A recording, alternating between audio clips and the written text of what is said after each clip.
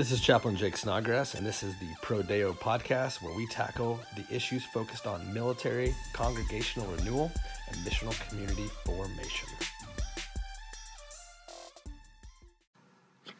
Hi, what's up? My name is Jake Snodgrass. I'm a chaplain here at United States Army Garrison Humphreys, and today I am with Chaplain Joe Park, who's headed out the door this week, or tomorrow, headed back to the States, but I wanted to catch him before he headed out and ask him a few questions about chapel services and what he learned during his time here. So, Joe, why don't you go ahead and introduce yourself and tell us a little bit about your job and where you've been? Yeah, hey, what's up? Hey, Jake, thanks for having me on today.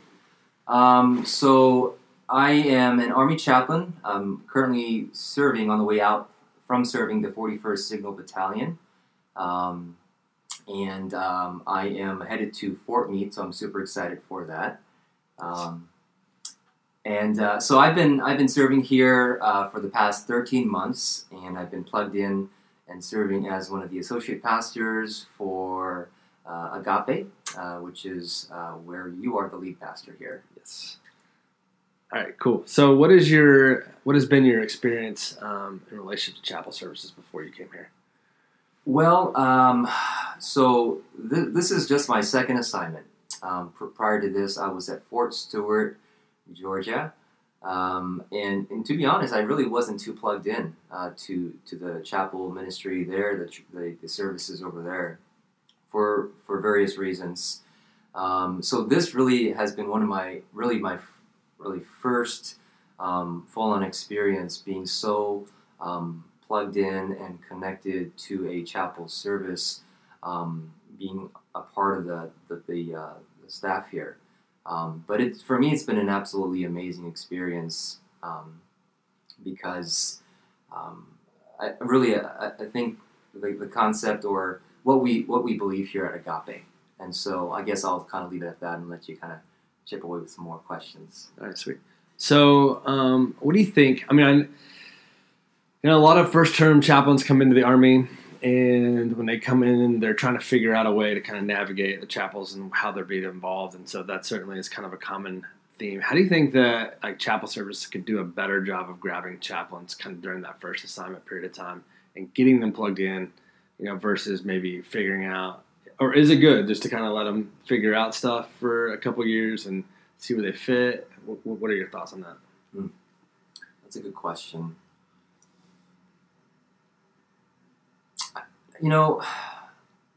I think there needs to be probably a greater initiative or a stronger push, so to say, to get young first-term chaplains to get plugged into chapel. For me, this was, outside of my battalion, this was really the primary place where not only where I got to equip folks to serve and to make disciples, but where I myself, right, I was fed and nurtured and again reminded why I'm doing what I'm doing. And so for me, this has been, at least Agape has been a place of renewal, of being connected with other like-minded pastors and chaplains, being fed God's word, being empowered to go out to my battalions, to the barracks, to places where I think we too often forget to engage in. So, nice. Yeah, I was the same way in regards to my first assignment at Fort Lewis. My arrival, my first year, I deployed right away, but still in the middle of that, I was attending a church off post, and really because we were deploying, it was like you're only going to be here for 2 months, and being able to really get involved into a chapel service right away was a little rough. So I do think that there are options, and certainly a good thing to go ahead and do would be create some kind of initiative to get guys plugged in, even if it's like kind of a job where you're getting mentored or you're following a guy around to some extent, just to learn about the chapel culture and what is needed and what is not needed, etc. I think would be good. So what do you think in terms of your time here then? You talked a little bit about it, but what are some of your takeaways from, as you head to Fort Meade and head back, and not just Fort Meade, but throughout your time in the Army? Just takeaways from just your time here at the service. Yeah. Oh man. So this is only my second assignment, right? So I haven't had too much experience with other chapel services. However, I have talked to quite a few chaplains as well, and it seems like this is, for me, it's been a place where, again, I've been able to experience the gospel for myself. I've been able to just equip people with the gospel, and especially through what we call missional communities, right? Something you talked about last time on the last podcast, but something that for me has been really a paradigm shift, even for me, coming from my background. And so some takeaways are, I talk about missional communities.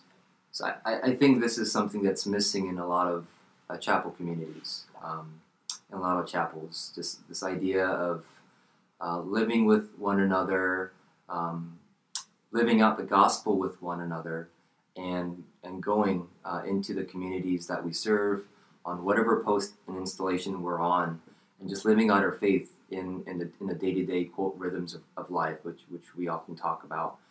And so for me, my major takeaway is, this is something that's reproducible. This is not something you need a seminary degree to go and to do.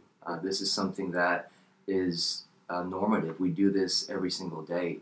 And so that paradigm shift that I mentioned is this idea of living out the gospel every day with one another and going and making disciples, whether we're eating, serving, like we often do, in our community. And so for me, it being so easily reproducible and being able to impact the community in that way is something that I'm walking away with here. Nice. Yeah, I think one of the things that I talked about, and we talk about quite a bit, is just like we make it way too hard in terms of chapel communities and things of that nature. We try to have like a certain style, or we focus on a certain kind of way, or this or that. But really, what makes it reproducible is like the relationships, like you talked about, and really appreciated you in here and getting plugged in with people. And so I saw that frequently, just in the way that you did normative stuff. And so that's good. It's tough. You're a good preacher. Thank you. He's really good. Where did you learn to preach? How was that formed? And then is there anybody who like kind of came alongside you, maybe gave you some good advice, or like what did you talk about that? Talk about your development in that regard. So early on, so I attended Washington Bible College in Lanham, Maryland, and then I attended Southeastern Baptist Theological Seminary. But I think even before going to seminary, I had a lot of opportunities to starting with, teaching Bible study, and other pastors and mentors giving me the opportunity to make lots of mistakes in a smaller setting. And so I had a lot of opportunities to preach and teach. However, I also listened to a lot of preachers. Yeah. So that definitely shaped and formed a lot of my, style of preaching as well. I read plenty of books. One book, what is that? Charles Spurgeon's Lectures to My Students. That's a wonderful book. Right. It's a thick book. It's going to take some time to get through, but that for me was absolutely formative. I learned so much from him. And so, I just read a lot of books about preaching. Timothy Keller's book on preaching is really good as well. But aside, people have affirmed for me that, hey, Joe, you have a gift in preaching, and so that's kind of reaffirmed for me that something that God has given me as well.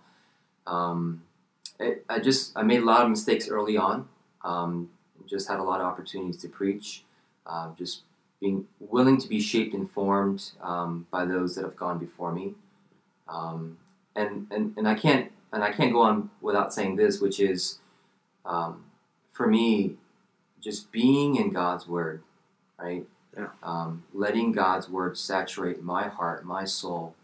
Because if I'm not impacted by it, if I'm not passionate about it by the end of the second or third day as I'm preparing to preach this particular text or something, I need to stop and get on my knees, right? Because I'm preaching God's Word to God's people, and so for me, just coming before God, humbling myself, and just saying, God, hey, work in and through me, use me as you will, and I just kind of leave it to the Lord. And yeah, of course, I make sure I study hard, I diligently pray, and I study the text, I use resources as needed, but I don't know if that answers your question. Yeah, it does. I mean, I just feel like for a guy who really, we had you preach and you were really good right away. I mean, one of the things I think is a hard thing about chapel ministry and about chapel communities is that one of the things we tend to do is we wrote oftentimes kind of a standard practice across chapel services and things like that is that we rotate preachers and maybe like 10 or 15 guys, right? Like up to, I've seen it a really long, big preaching calendar. So a guy will preach, once a quarter, something along those lines, or, maybe so often. Then I've also seen it the other way around. And how I've tended to do it is where we have the 2 or 3 main preachers and then rotate kind of based on, where your person's at. And so there's good and bad on both, right? So the good in the utilizing lots of guys is lots of guys get an opportunity to get up in the pulpit and things like that. Yeah. The bad tends to be that the congregation tends to they prefer more often than not a smaller group of preachers who are more in tune with one another in the sense of it. They're not hearing something completely different regularly, so they like their not that they like their guy, but at the same time, like, it's one of those deals of just something I hear pretty regularly that they like that. And so on the flip end, the bad thing is if you have a smaller group of pastors, then the less group of guys get into the pulpit and get to do those practices. And then also in our context, our situation, Agape being 2 services, total of about 750 people, is that when a guy gets up and preaches, if it's like his first time, that he's been doing it in a really long time, and he does make those kind of mistakes. He's not just making a mistake to 15 people; he's making a pretty big, So that is a challenge, and I think it's something that we have to navigate. I don't know. Do you have any thoughts on that? I mean, like for example, you have to practice, right? Mm-hmm. You have to grow and practice. So something like what you guys are doing here is you're starting a preaching cohort, right? And so something like that is absolutely necessary. And I think it's important for pastors, preachers to continue to refine the gift that God has given to them. If I don't preach for several months or for years, I'm going to be a little rusty when I go up there. Sure. And so I think, what you're doing here at Agape, with things like the cohort you're going to start up here shortly, those are opportunities, especially I think as Army chaplains, we definitely need to take a hold of. Because the assumption is, as Army chaplains, we come in and we're ready to go without any need of support or retraining or anything of that nature. And so, yeah. That's true. I mean, that's one of the things, too, and trying to get the modular classes that we do on the opposite service. So at 9:30 and 11, we have the classes and getting chaplains to teach those. I think those are another good way to kind of get guys teaching regularly the Bible stuff.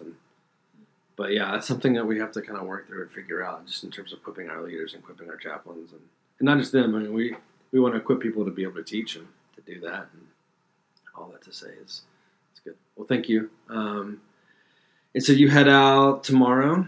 I do. And you're headed to Fort Meade. You're going to reunite with your family, so that's exciting. Super excited about that. Yeah, excited for you.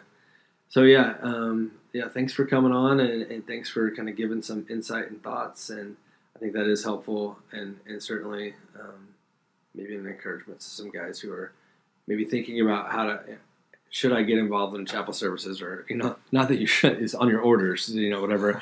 But too much, but theoretically, like the type of value that it can provide, and it is available to you, that it does give you opportunity to make an investment on your installation. And so, anyway, thank you for your partnership and your leadership at Chapel. And I know a lot of people who are going to miss you while you're gone, and miss listening to you preach. And so, anyway, well, sweet. Thank you very much. Thank you. Yeah.